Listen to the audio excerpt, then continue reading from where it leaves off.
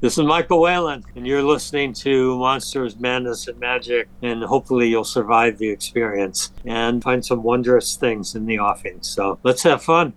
Monsters, Madness, and Magic.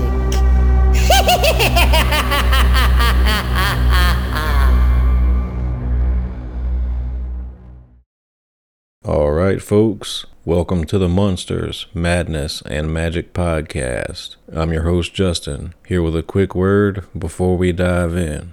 Now, my guest in this episode needs no introduction, though I'll do my best. Join me as I chat with legendary artist Michael Whalen about childhood creativity, rockets, the Twilight Zone, Elric of Melniboné, Michael Moorcock, H.P. Lovecraft, the supernatural, including but not limited to psychics, a curious circle of cats found on his roof at midnight, and much more. As always, folks, thanks for listening, and if you'd like to help the show out, please leave a review wherever you listen to this podcast. Anyway, without further ado, here you go. Greetings, boils and ghouls. This is your comrade, the Crypt Keeper here, reporting dead from the sanctuary of the strange.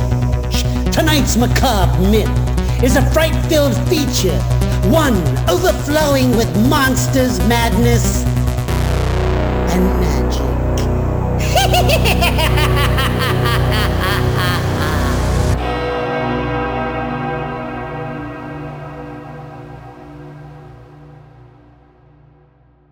Why don't you take us back in time to when you were a youngster? You know, were you a book reader, fort builder, troublemaker, or all the above? Not so much a troublemaker. I was too clever to get in trouble most of the time. I'm a pretty sneaky guy when it comes to doing shit. I learned early on that as long as I got good grades, I could get away with just about anything. As long as I didn't come home in a police car, you know? Right.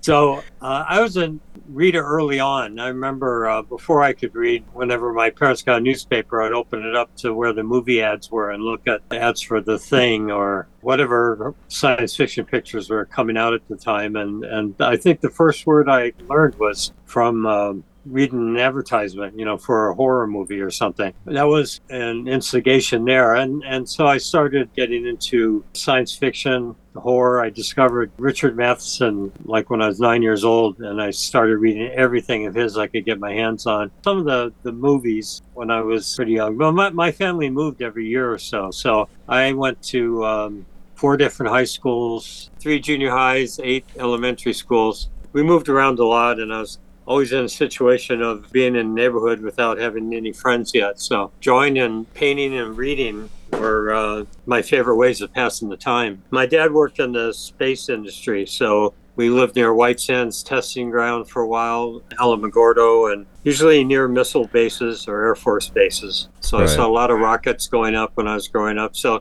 the science fiction books that I came across didn't represent fantasy to me. They were our reality, our coming reality. I figured by the time I was 50, I'd be going to the moon or whatever, but it didn't work out that way.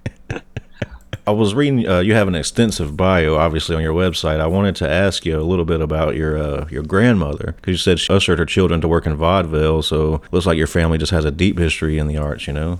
Yeah. Let me see. My uncle, Ken, was a producer, a TV producer in NBC, I think it was. And I have 2 aunts who were well-known dancers, and they performed in New York and Vegas and places like that. But my father ran away from home, joined the Canadian Tank Corps, and before they got shipped out to get wiped out by Rommel's Africa Corps, he deserted, went AWOL, hitchhiked back into the U.S., went to San Diego and joined the Marine Corps. He got sent to the South Sea. He was in the 1st Marine Division that stormed the beaches. Well, they walked on the beaches, actually, at Guadalcanal and Tulagi and some of the other islands there. But then he got malaria and they shipped him back to the States. And they had a naval hospital in Balboa Park in San Diego, and he fell in love with San Diego when he recovered and made up his mind that eventually he would move to California. So after the war, he was on the GI Bill. He went to Princeton, got to actually see Albert Einstein, and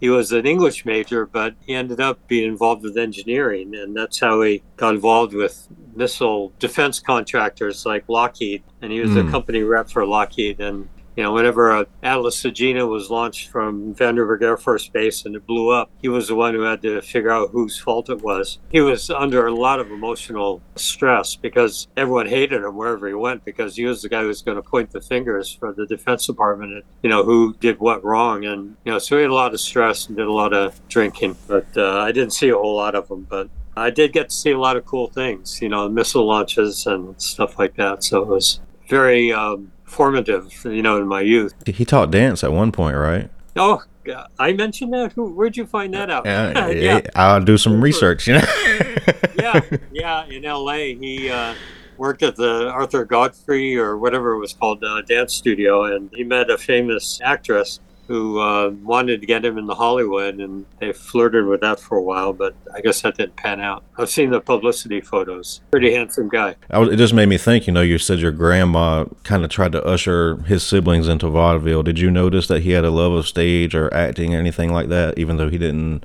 pursue it? He did draw, and he, the whole time he was in the Marine Corps during the war, he was sending letters to my mom. He always drew cartoons over the envelopes, and she saved them all. And I remember when I found them, I was blown away by how cool they were.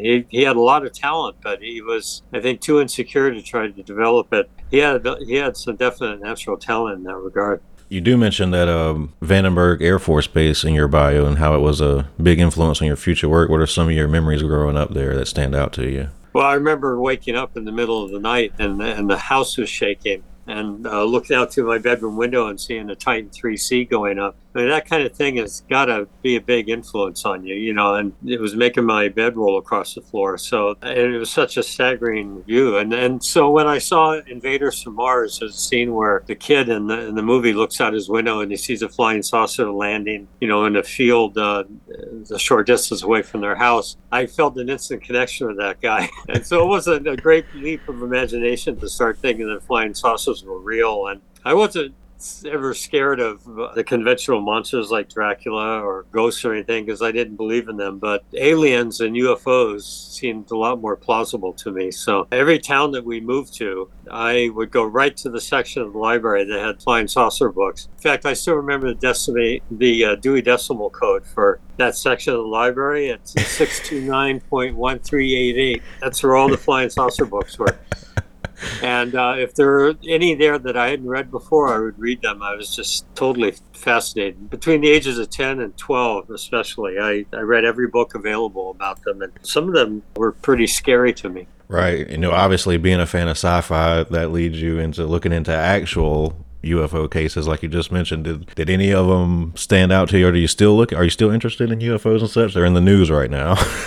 Yeah, not so much anymore. I've lost my faith in them to a certain degree. I think most of them will probably be explainable by conventional science, but I always hope. Every time I go outside at night and I look up and I hope I see something there. I've had so many dreams where I walked out of the house at night and there's a flying saucer there or a UFO of some sort, and I'd make contact, or some creature would come out and I would meet it. And, so that was one of the two major themes of all my dreams growing up. The other one was nuclear war, and fear of nuclear devastation. So I had a lot of dreams about atomic bomb attacks and running for shelter and stuff like that. For a long time, UFOs seemed really real to me. But then when I started to become more mature, and especially now in the digital era when everyone's got a camera on them in their phone, if there was really any significant evidence of their existence, you'd think that it would be really incontrovertibly documented, by people. A meteor goes over Russia and thousands of people capture it on dash cams and stuff like that, So if there were realistic UFOs, I would think they would be a lot more in evidence. But I'm willing to be surprised and disabused of that notion, but my faith in it has diminished quite a bit. It's almost similar to the case of the blurry Bigfoot photos, there's no... Yeah, that's right. That's right, yeah. All these HD phones. Everyone's got a camera in their back pocket now, so... Were you a big fan of the Twilight Zone growing up? Oh, my God, yeah. Scared the shit out of me, some of them.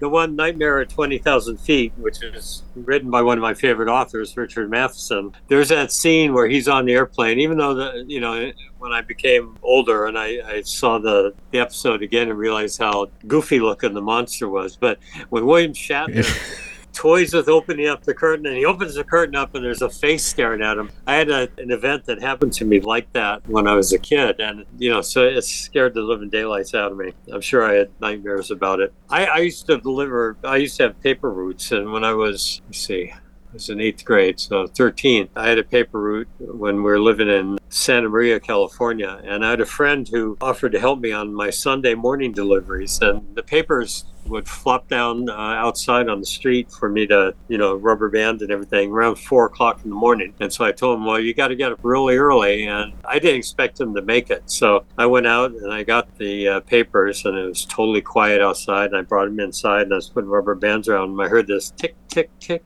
at the kitchen window. And I said, what's that noise? And then a scratching noise at the window. And we had curtains there. And I didn't want to open those curtains, but I knew if I did, there'd be a face there.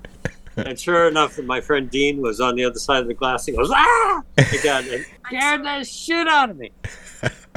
And I was so pissed at him.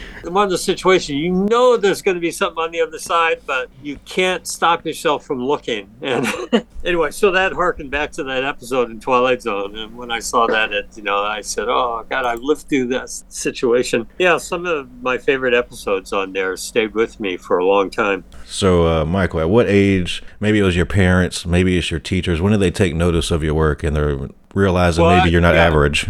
I was artistic from a pretty early age. I remember going to see science fiction movies. This was before I was 8. Then I'd come home and try to recreate some of the scenes that I saw in The Mysterians, or I don't know, This Island Earth, or some of those corny science fiction movies from the 50s. I remember when we had to move from Van Nuys, my dad turned over the coffee table we had in our living room, and he said, what the hell is this? Because all over the bottom of it, I'd drawn controls for a spaceship. And he didn't realize that I was laying on the carpet looking up at the bottom of that coffee table and fantasizing that I was in a spaceship going to another planet. And I drew the view screen on there with an alien planet terrain, pretty much influenced by Forbidden Planet, I would imagine, and a lot of controls and stuff like that. Because in all the science fiction movies I saw back then, they took off in the rockets. They're always laying down, so I was laying down on the carpet looking up at the view screen and imagining I was taking off and going to another planet. He never realized what I was doing when I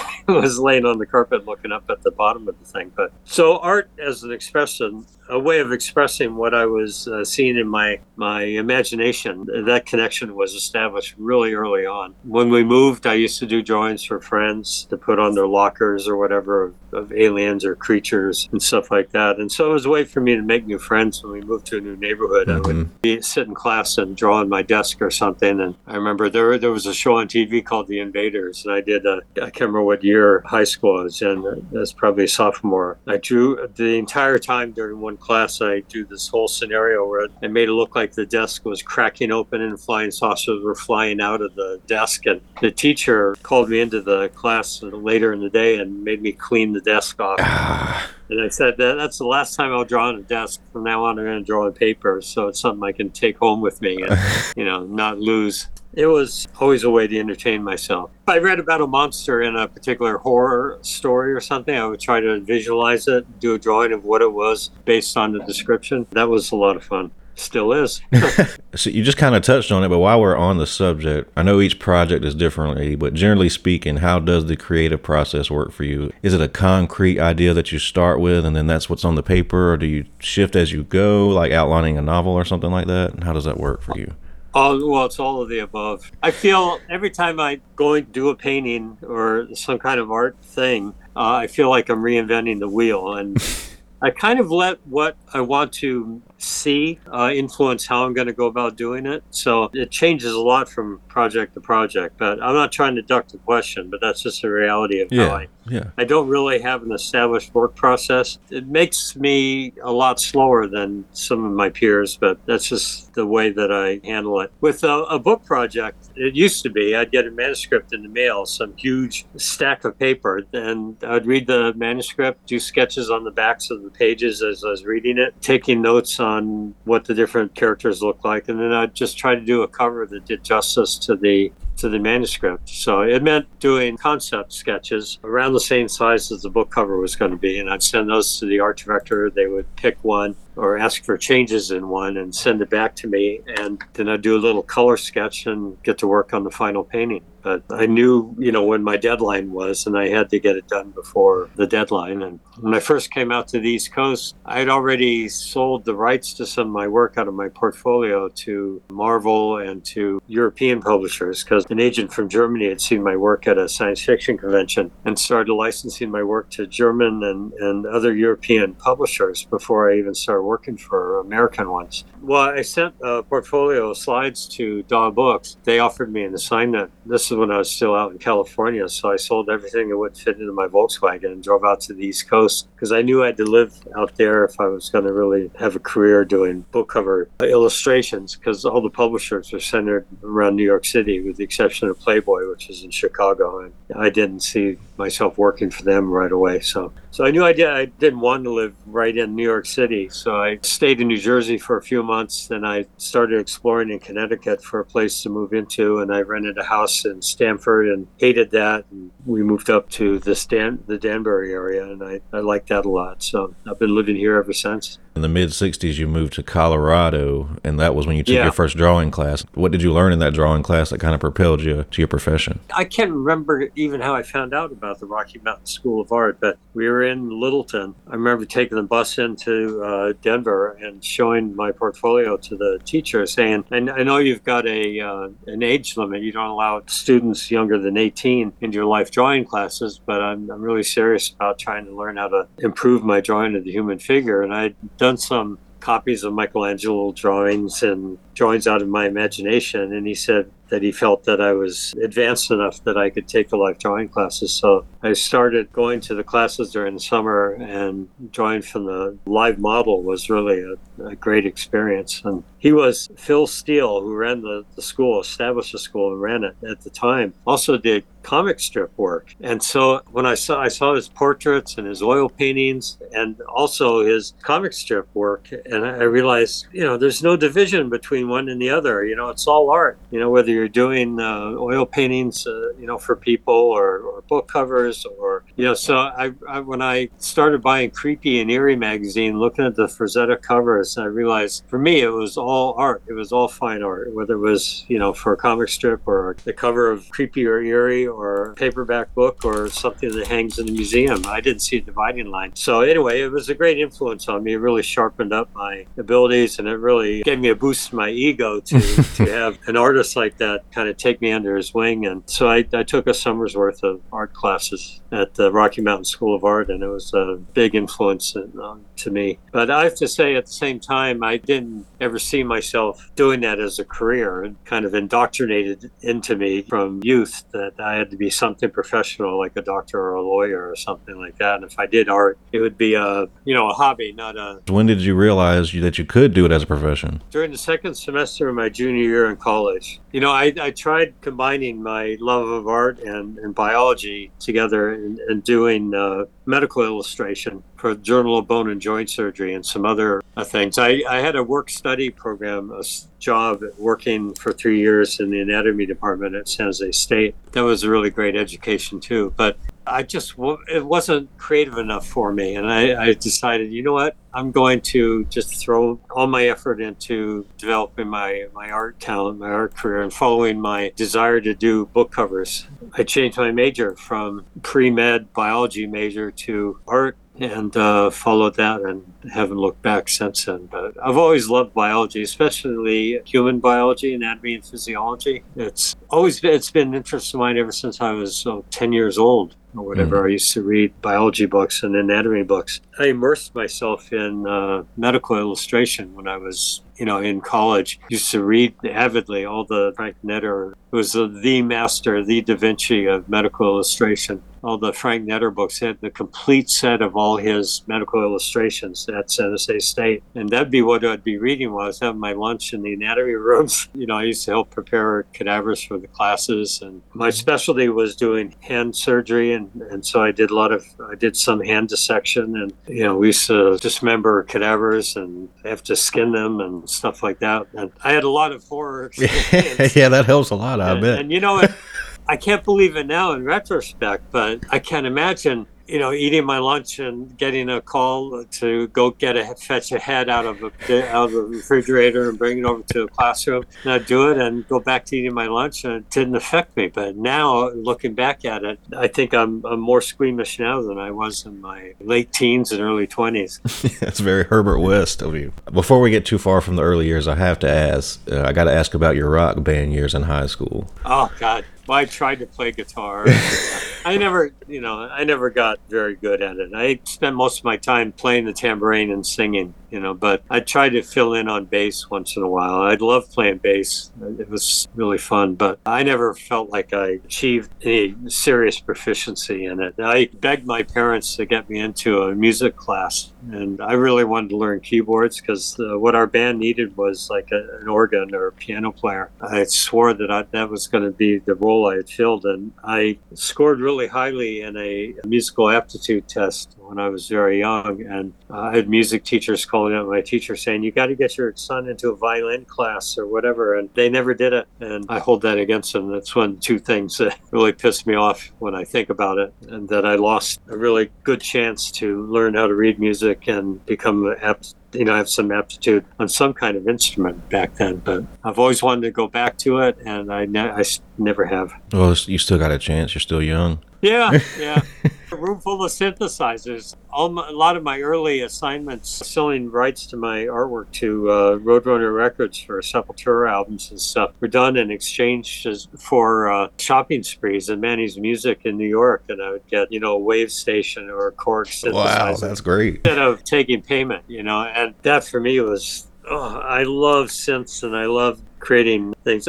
Someone asked Gary Newman if he was a musician. He said, "No, I'm more of an arranger of noises." And I felt like that described me too. I love electronic music, all kinds of combinations of electronic music and heavy stuff. Really, really grabs me. So, I toyed around composing stuff on synths a lot during the 80s, but art ate up my life after a while. It got to be that I didn't have time for it. And I thought, well, after the kids go off to college and, that'll have all this time to create some music. And I haven't really taken advantage of the time that I've had since then, much to my dismay. But oh well. What are your Desert Island albums? Just a handful of them. Oh God, David Bowie's Low album, the soundtrack to 2001, Pretty Hate Music by Nine Inch Nails by Trent Reznor. God, if I had to narrow it down to 5 albums, the White Album by the Beatles, it changes a lot. It depends on what I'm going through and what I'm trying to paint or create or what kind of worlds I'm in. If I'm going through a real heavy science fiction phase, and I want to hear more electronic stuff, I love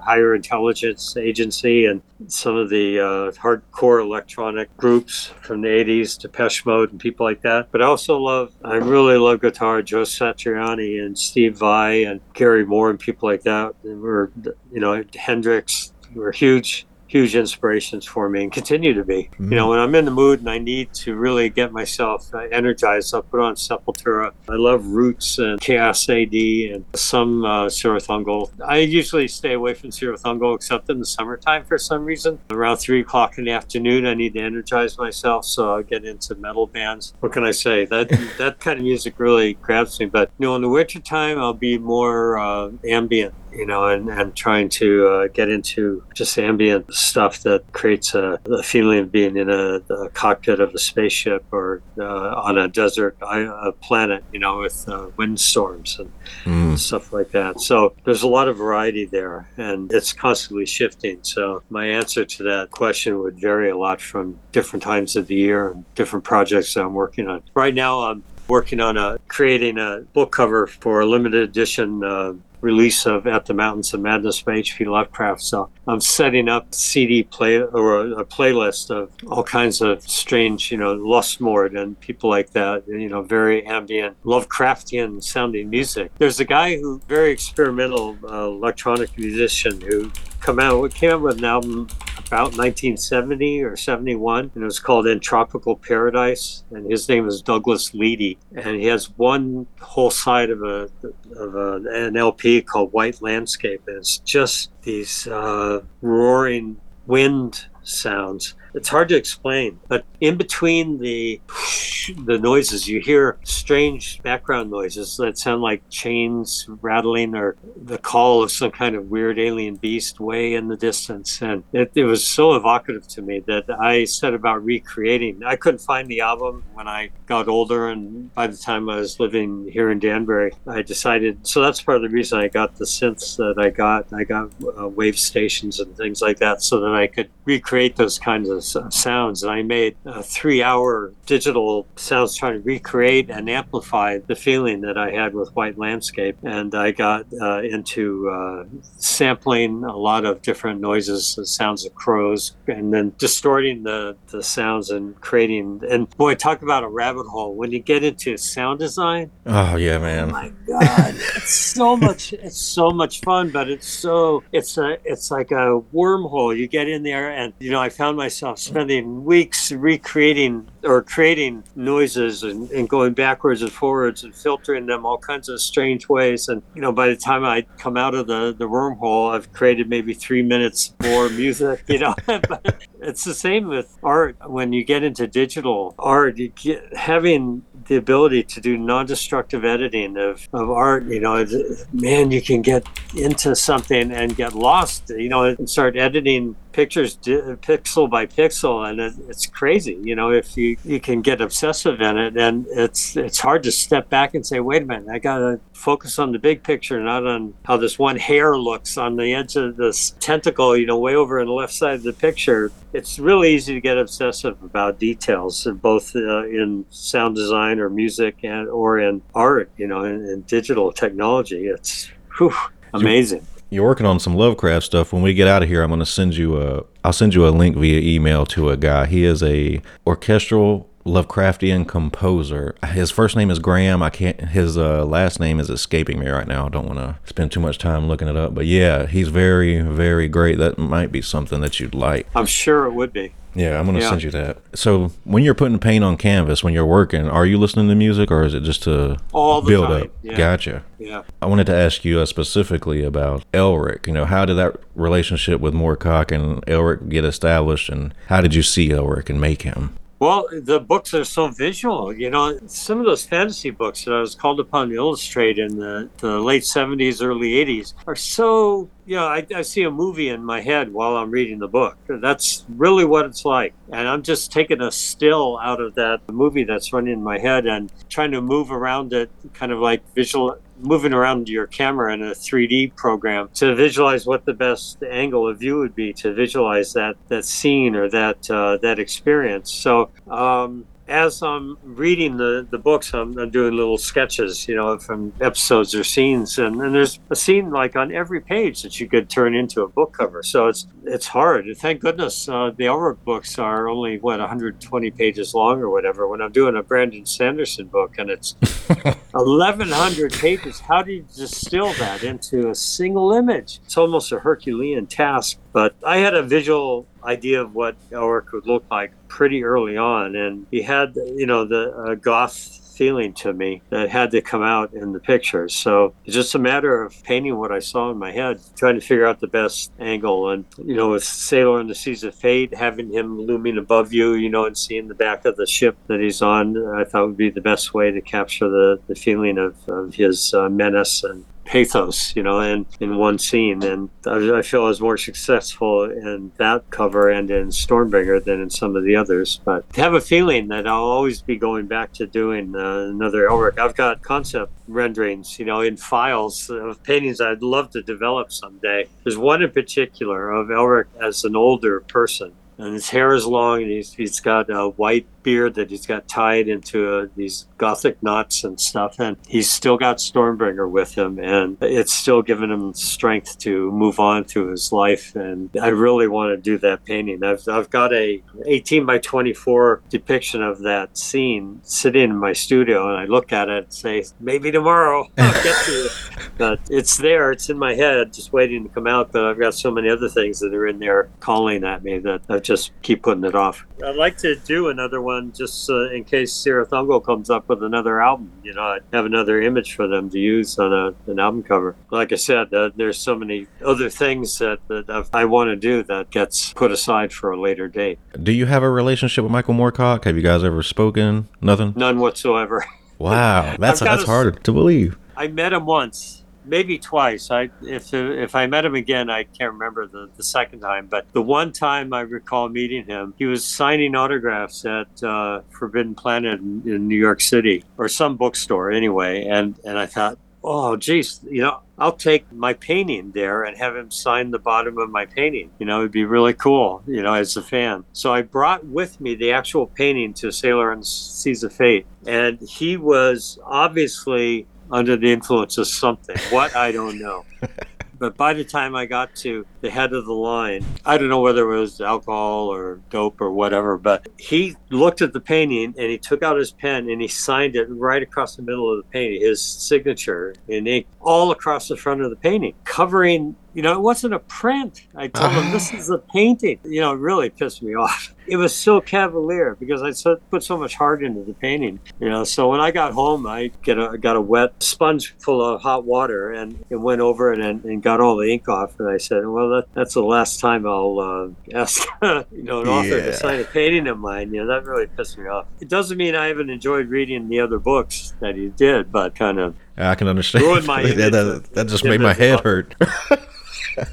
Do you have a favorite Elric story? The Vanishing Tower. The stories in that book grabbed me the most, but the first three books and Stormbringer really were my favorites. I'd be hard pressed to pick one over the other, but The Vanishing Tower, I'd say was my favorite. I'd have to read them all over again. It's been years since I've read them now. So you did just we mentioned Lovecraft a few minutes ago. I wanted to ask you about the illustrations for the Del Rey books. Now, how did you pull those images and put those onto the covers?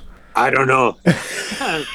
Do you know how the assignment came about? I don't. I've been doing, for years I've been doing the cover. My favorite assignment every year came in around March. DAW Books would contact me and they wanted a cover for their upcoming DAW's Year's Best Horror Stories anthology. And I loved it because I had the freedom to do whatever I wanted. As long as it conveyed a feeling of horror, the illustration didn't have to touch on any of the specifics of any of the stories in the book. A lot of the times the books hadn't been put together when I was called upon to do the cover, so I didn't have stories to draw upon anyway. But so I'd do anywhere from, I think the least number of sketches that or concept renderings I did for a book cover, probably 5 to 12 or 15 concepts, all of different approaches for a horror stories cover. And they would be largely influenced by things that were going through my life at the time. And I remember one book cover was influenced by hearing about thinking about the death of Jimi Hendrix. And I wanted to do an allegory about drug use or whatever. So I did a book cover that had all kinds of symbols about drugs and drug use. But that was all secondary. That was for me. But the horrific figure in the center, conveyed a feeling of death and horror and nightmare. And that was the important thing for the publisher. So that worked. Anyway, I'd been doing these Year's Best Horror Stories covers for a while, but Judy Lynn Del Rey, the editor-in-chief of Del Rey Books, got the rights to publish the Lovecraft novels or books. She didn't know who to go to for the covers, and she was having lunch with Ellen Dean Foster, and she asked Ellen, who do you think I should get to do the Lovecraft covers? Do you know anybody who's good at doing horror? And he said, well, you've hired Michael Whalen to do artwork. Why don't you have him do the covers? And she said, he does horror? She had no idea. So when she found out that I've done some horror things, she said, look, she called me up and I came into the office with her and the art director, and they said, we've got 7 books we need book covers for, but we've got a budget for 2 covers. What can you do? And I said, well, I'll do 2 paintings full of horrible things. I'll do them in black and white and 1 color, red, and so that your production costs wouldn't be high. You can take whatever spot illustrations you want out of the 2 panels that I do, and hopefully they'll supply enough images for the 7 book covers. So I went home and I covered all the windows in my studio. When it came time for me to do the paintings, I covered the windows with aluminum foil because at this point, I think it was May when I was doing the covers, and spring was blooming and birds were chirping outside, and I needed to get into the mood. I put on the darkest music I could find. Mostly it was Klaus Schulze from his X album and some other dark electronic music. And I cranked up my airbrush and got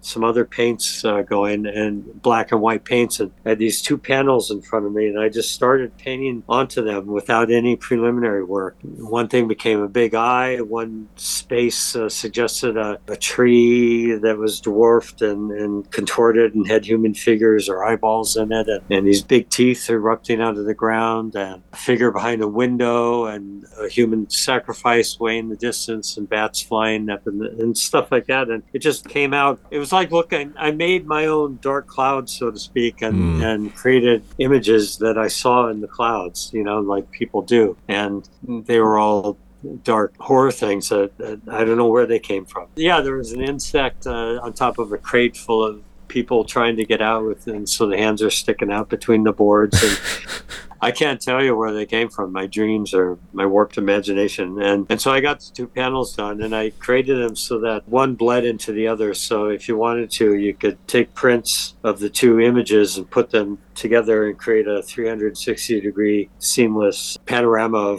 of horrible things and dreamlike nightmare things. They successfully used them on the books, and it was unusual for me to do a cover for books like that. Were not narratively attached to the books, so I felt a little guilty about not adhering to my vow to do covers that you could judge a book by. But in the end, you could judge the Lovecraft books by the covers because, he was all about horror. And even though a particular book would have a story that I've always wanted to illustrate, like Pippin's Model or At the Mountains of Madness, my illustration conveyed the feeling of unease and horror, even though it didn't actually have elements from the stories in them. So in 2013, I was approached by Jared Walters, said to be pressed to do a cover for At the Mountains of Madness. And this time I thought, well, I'll outdo the covers I did in the 80s for Del Rey and come up with something for At the Mountains of Madness that did connect to elements of the story and yet conveyed a feeling of horror. And I've worked on it for 10 freaking years. And it hasn't been until last month that I felt I really came up with a concept that I thought would work for that book cover. But I've done 8 paintings, I think, for that cover. And the publisher has held off on publishing the book all these years, even though he commissioned 8 other illustrators to do interior illustrations. They got them done in time for their deadlines. I think 1 or 2 may have missed their deadlines and delivered their paintings late, but he's held on to that, and he paid me in advance. The only time in my life I've been paid in advance for a commission, which I really regret now, because I think that influenced me to take my time on it. I just wasn't hitting near the mark. I kept using the wrong colors or creating the wrong scenes, and it just wasn't working for me. And there were a couple of them that Jared liked well enough to want to use for the cover, but I said, I know I can do better. Just hang on. I'm working on another cover painting, and let me get this one done. And this one will beat the one that you're thinking of using. And it hasn't happened till now, so it took 10 years for me to. And so I'm midway through the painting that I know is going to blow all the other attempts out of the water, and it'll be something I'm proud of and will really work for the book cover. So, do you have any Lovecraft film adaptations that you're a fan of? No, not really. I've never seen Color Out of Space. That was recommended to me. That's a great one. I missed that one, and I hear it's really good. So I had the director Richard Stanley on here not long ago. It's a great movie. Yeah, that's on my must-see list. Other ones kind of fell short of the mark for me. Yeah. So. You mentioned Frank Frazetta earlier. I have to ask if you met him at all. When I came out here, I wanted to meet him, but I kept thinking to myself, what am I going to say to him? You're awesome. I love your work. I love your stuff. What, I don't know, because I have people say that to me, and what else can you say, Yeah. How do you do it? I don't know how you do it. It's I don't know how I did the Lovecraft covers, it's so subjective. I've seen several of his paintings. A lot of my favorites I've seen in art shows, and I've been fortunate to get to see them and in people's collections, some people who collect his work. And, I look at it and it's like magic to me. He was born to paint Frazetta paintings, and he's done it, and they're awesome. And he was like a god to the people who came afterwards, people like me. So I was definitely influenced by him. I've got a couple of paintings. There was one in my portfolio that is obviously influenced by his style, but I've been influenced by so many different artists in my time that he was just one of, a spectrum of artists, but can't deny that he was a natural and the forerunner of so much that's been done since his emerging on the scene. I never got a chance to meet him or his wife or his family. So, and the other one I wanted to meet when I came out to the East Coast was Norman Rockwell, and I never got a chance to get up there and see him either. So I missed out on some opportunities is because I just kept delaying getting around to doing it. Yeah, it's unfortunate. I got to ask you, you've had a legendary career. You got countless amount of paintings and illustrations. Which would you consider the most challenging? Are there any that you lost sleep over? Well, yeah, this out at the Mountains of Madness. Yeah. I would like to. I think you could make a book out of all the previous attempts. I've got so much preliminary work I've done for this, trying to find the right key to an image that I think would do the book justice. And, I've got paintings of tentacles and arms and explorers of, their bodies laying in the snow, and their twisted expressions. And I've got heads and screaming explorers, polar explorers. And I've got a mountain of material that could go into a book. What's the word? Showing a map of my obsession with trying to get the right image, or the right image for me that would satisfy me, and all the false paths I went trying to get to this point. It'd be really interesting. I think someone like Stephen King could write a book about somebody like me who has an assignment like this and becomes obsessed with it, with the point that he goes down this rabbit hole and actually becomes mad himself. He can't get quite to the point, and he gets so desperate, that he goes to some really, really wild lengths to try to access parts of his brain or parts of his imagination that aren't normally accessible. So you go through alcohol and drugs and everything, trying to find the right way to approach this project. And, it'd make an interesting story. Agreed. Because I could see it happening. I could really see it happening. I teetered on the edge for quite a while. Like I said, I've got notebooks and sketchbooks full of horrible things, attempts to grasp the horror that and the alien architecture of the city that he describes. It's got to look inhuman. And as a human, can I possibly create something like that? Unless I enter a state of mind that's not inhuman, or distorted? That's the question. There are ways to do that. Yeah, there's ways to do that, and I won't go into that, but I explored some of that, and it didn't lead me in the right pathway, but I had to give it a shot. So the college try. Yeah. So we kind of touched on this a bit earlier, but I like to ask everyone this because you never know what they're going to say. Have you ever had an experience that you would consider supernatural or paranormal? Yeah, and I try hard not to believe in it, but I've had a few experiences that stand out. There was one when I was in college. I was laying in bed with my girlfriend and trying to sleep. It must have been like 2:30 in the morning or something, and we heard this noise, and I thought, what the hell is that? This house we were renting, believe it or not, we were renting this house for $75 a month in Cupertino, or a suburb of Cupertino actually, and it used to be a garage, so it was a pretty sketchy place. But anyway, there was this noise, and I listened to it, and I put on a pair of jeans and I walked out barefoot, into the summer night, looking around trying to figure out where this noise is coming from. And I'll never forget, it's like a movie in my head, but I walked out a ways onto this driveway, and I turned around, looked up over my shoulder, and on the roof, on the peak of the roof of the house, were a circle of cats. Must have been 7 to 9 of them, all in a circle, all right, looking at each other, and right over them was the full moon. And I thought, God, this is like right out of a movie. This can't be real. But it was happening. And I was looking up at them, and they all turned their heads and looked at me all together at the same time. They were like talking to each other in this weird cat language, and it was going, and they were looking at me, and they were saying, we're doing our thing and we don't want you interrupting us. And I said, it's okay. go ahead and do whatever. I'm not going to get in the way of you. And I stepped back and walked quietly back into the house and went into the house. And they went out for a little while longer, and they must have broken up and went their separate ways. So I don't know what was going on. Maybe it was a mating ritual or something, or some kind of full moon thing. But there was a scene in a Stephen King book that was kind of a semi-sequel to the Dark Tower series, where one of his characters comes across a selection of billy bumblers, these fictional raccoon-like creatures that are in the Dark Tower series, where they're in a circle in the moonlight. And I thought, wow, either I told Steve that during one of our conversations about my experience with the cats, or he's experienced it, or he delved into my dreams from some psychic connection or something and saw that image in his head and had to put it in the book. But when I read that scene in that book, it didn't freak me out, but it sent a real shiver up my spine.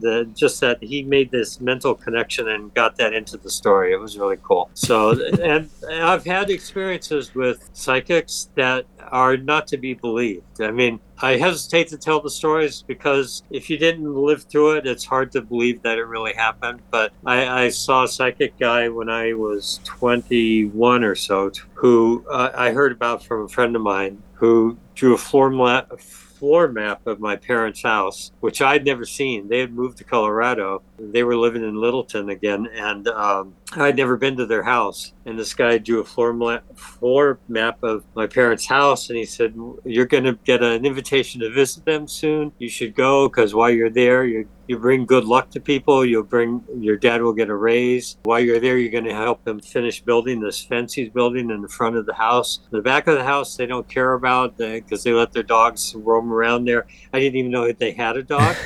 He said, "There's a big mountain of dirt, in the back and the back left rear of their backyard, and they just let their dogs run around on that. And this room here," he drew a rectangle and said, "This room is your parents' bedroom, but they shouldn't sleep in there because something horrible happened to the family that had the house before in that room." Well, everything happened. I wrote all this down because my friend said, "If you go see this guy," he just went by the name Van. He was a Dutch American guy. He said, "Make sure you take a notebook, because you'll forget half of what he said to you if you don't write it down." And I was writing it down as the guy was in this kind of trance telling me this stuff. And he drew like I said, this floor plan on this piece of paper, and he told me some other stuff that would happen. And so, I don't know, a couple of weeks later, I got an envelope, a letter in the mail, and it had plane tickets for my parents to go see them. And so I flew out to Denver, and I went to Littleton to their house, and the fence was there, and I helped them finish building the house while I was there during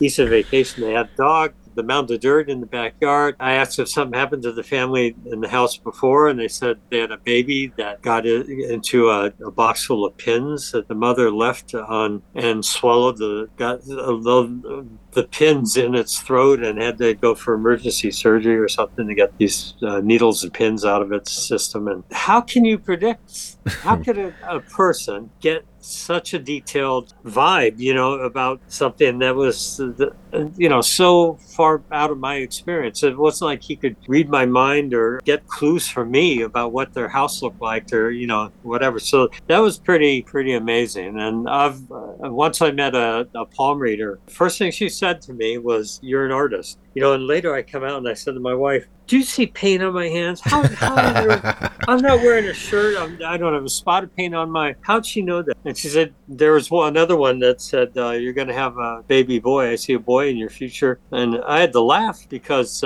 we had a girl at that point. And that's what I wanted, was a girl, a blue-eyed blonde girl. And we got what we wanted. And I was going to go get a vasectomy again. And that's all the kids we wanted. Years later, we did have another child, and we had it was a boy. And so my mind went back to that prediction, and I thought, I laughed at him at the time and said, "Boy, this guy is bogus," but it really turned out to be true. So I try to keep an open mind. I don't believe in ghosts, and I would love to experience that and say to myself, yes, there's life after death, or there's something after death. But, the jury is way out on that one. And I would need a lot of convincing now to believe in that. But a lot of the paintings I did for myself, the gallery paintings I did in the 90s, were about exploring the concept of a soul or a life after death or the possibility of that. And so it's something that weighs on my mind. And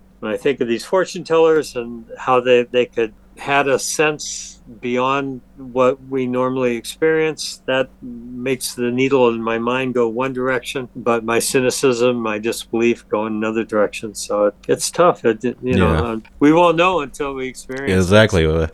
As far as life after death goes, it's wait and see kind of deal. Right? Yeah. Did you ever hear the quote that Stephen King said about when he had a conversation with Stanley Kubrick I did.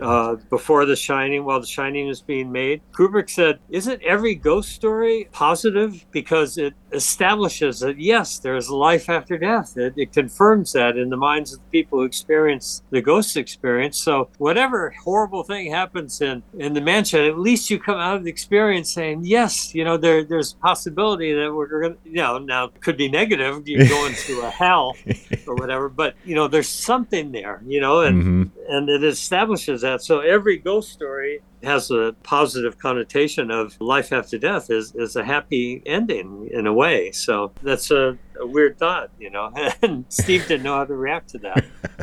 What do you say? It's the question, is nothingness worse than some hellscape? Which would you prefer? Yeah. So what's the best art advice you received in your career, and who gave it to you? Oh, boy. The best art advice I've had is advice I've given myself. I hate to make it sound so egotistical, but learning to trust my own instinct and to have faith that what I do is going to turn out to be worthwhile. That was something I had to discover for myself and create for myself. I sought affirmation from my teachers, and it meant a lot to me to have teachers say, yeah, you got what it takes, you're going to make it. But I always had my doubts and was never convinced that I would until it happened. Never fully convinced of it until it happened. So, I got a lot of good art advice from my favorite teachers. One of my favorite teachers is Maynard Dixon Stewart, who taught at San Jose State Art Department. He was full of great advice. He talked about I guess the core of his teaching is in the phrase, rationalize your vision, rationalize your sight. And what he meant by that was what you're taking in visually, understand how the natural world is creating that image. So whenever you're looking at a face, think of what the back of that head looks like and why the shape of the head is shaped the way it is and why light is falling on it. He was very much into the science behind the art. And I could see how that concept influenced classical artists like Vermeer. There's a scientific explanation for the way he painted the way he did, and it makes it comprehensible and understandable so that it's not totally a subjective experience. But on the other hand, there are masters like, in the music world, Mozart or Paul McCartney, or in the art world, there's people like Frazetta, who seem to have simply a natural subjective talent to create magnificent pieces of work, just out of thin air. I don't know how quite they do it. It's wonderful to watch. I've watched people like Boris and Julie painting, and to me that it's magic. It's really magic. I know they use photographic reference for some of their stuff and everything, but when you're watching them paint, I'm saying, where do you get that color from? I don't see that color in my head. I would go in a different direction, but that's what makes his work, and my work, my work. And when I realized that I'm here to create Michael Whelan's artwork, not a copy of Rosetta's or a copy of Boris's or a copy of Vermeer or a copy of Michelangelo, I'm the only Michael Whelan I know about, and I've got to do the work that I've been put here to do that only I can do. And I can only find that by following my instincts. And so I tell students and people, you're here to create your work. I had a person who was kind of like an apprentice to me briefly, and he had been a Vietnam vet, or he is a Vietnam vet. And I remember, a lot of his early paintings were bad copies of things that I had done. And I would tell him, don't do Michael Whelan paintings. I'm here to do Michael Whelan's paintings. Do your paintings because, you've experienced things that I can't even touch on. I don't know what it's like to wade in a swampy river carrying a gun and being shot at and experiencing death close up. I mean, I have experienced death close up in my own way, yeah. Through my medical training and stuff. People in accidents, get hurt and and stuff, experiencing horror movies, and stuff like that. But he's experienced in a wholly different visceral way that I can't access. I can try to, but I didn't experience that. He's lived it and felt it. I said, got to access some of the horror you've experienced. And he was briefly a cop, and he's had to maintain the scene of an airplane accident, where bodies were burnt and lying there, and he experienced it. He actually experienced it. So, I said, draw on your life, and everybody in the world has got their own personal experiences of things that horrified them or moved them or is a personal issue for them or a family life incident that caused them to withdraw into themselves and find some fantastic escape.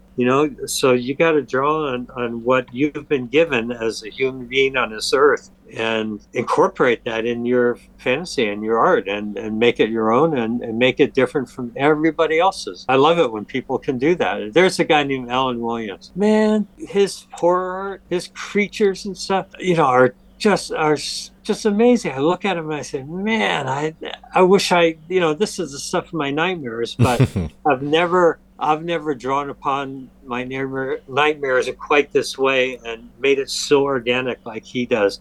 So it's great to see other people's work that express different aspects of the things that I'm into that, I'm not given access to. So it's pretty cool. And there's a lot of good artists out there. Oh my God.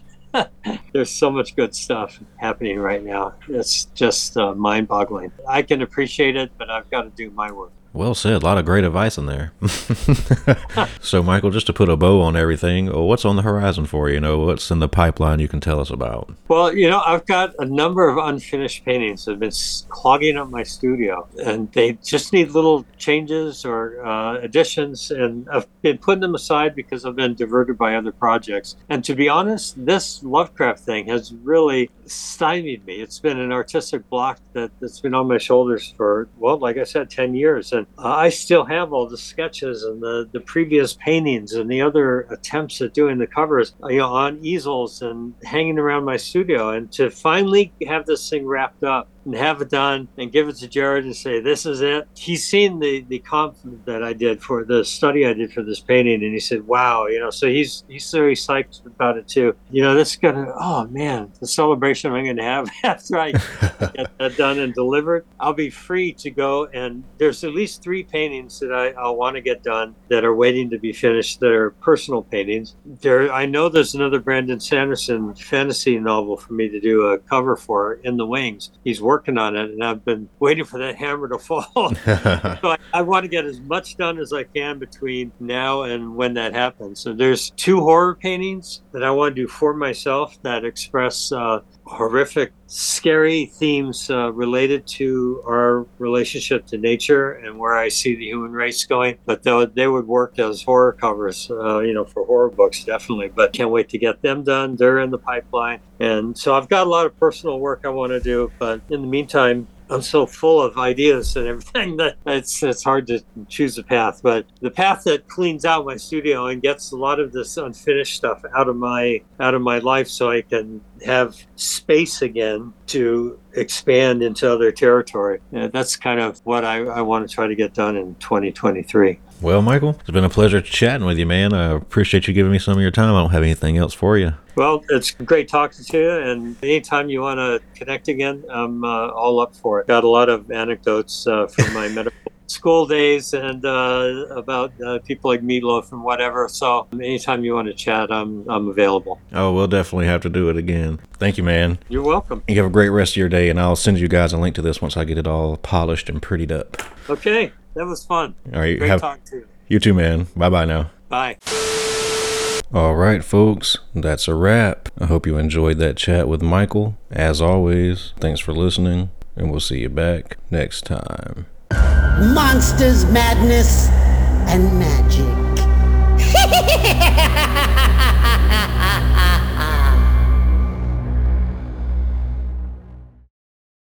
Welcome to the night. You think you know Night Demon? Then the Night Demon Heavy Metal Podcast is for you. Step into the darkness as we peel back the curtain to give you an unprecedented, all-access look into the mind and the heart of the demon. We're talking band history, song analysis, studio anecdotes, stories from the road. It's everything a diehard Night Demon fan could want and more. This is the only place to learn the inside scoop, the deep dive trivia, the untold tales from the band members themselves and those closest to the Night Demon story. Need more? The Sacred Night Demon Crypt will be pried open to reveal demo recordings that have never before seen the light of day, all with in-depth commentary by the band and the people who were there for the writing and recording process. This is a gold mine, a treasure trove of all things Night Demon.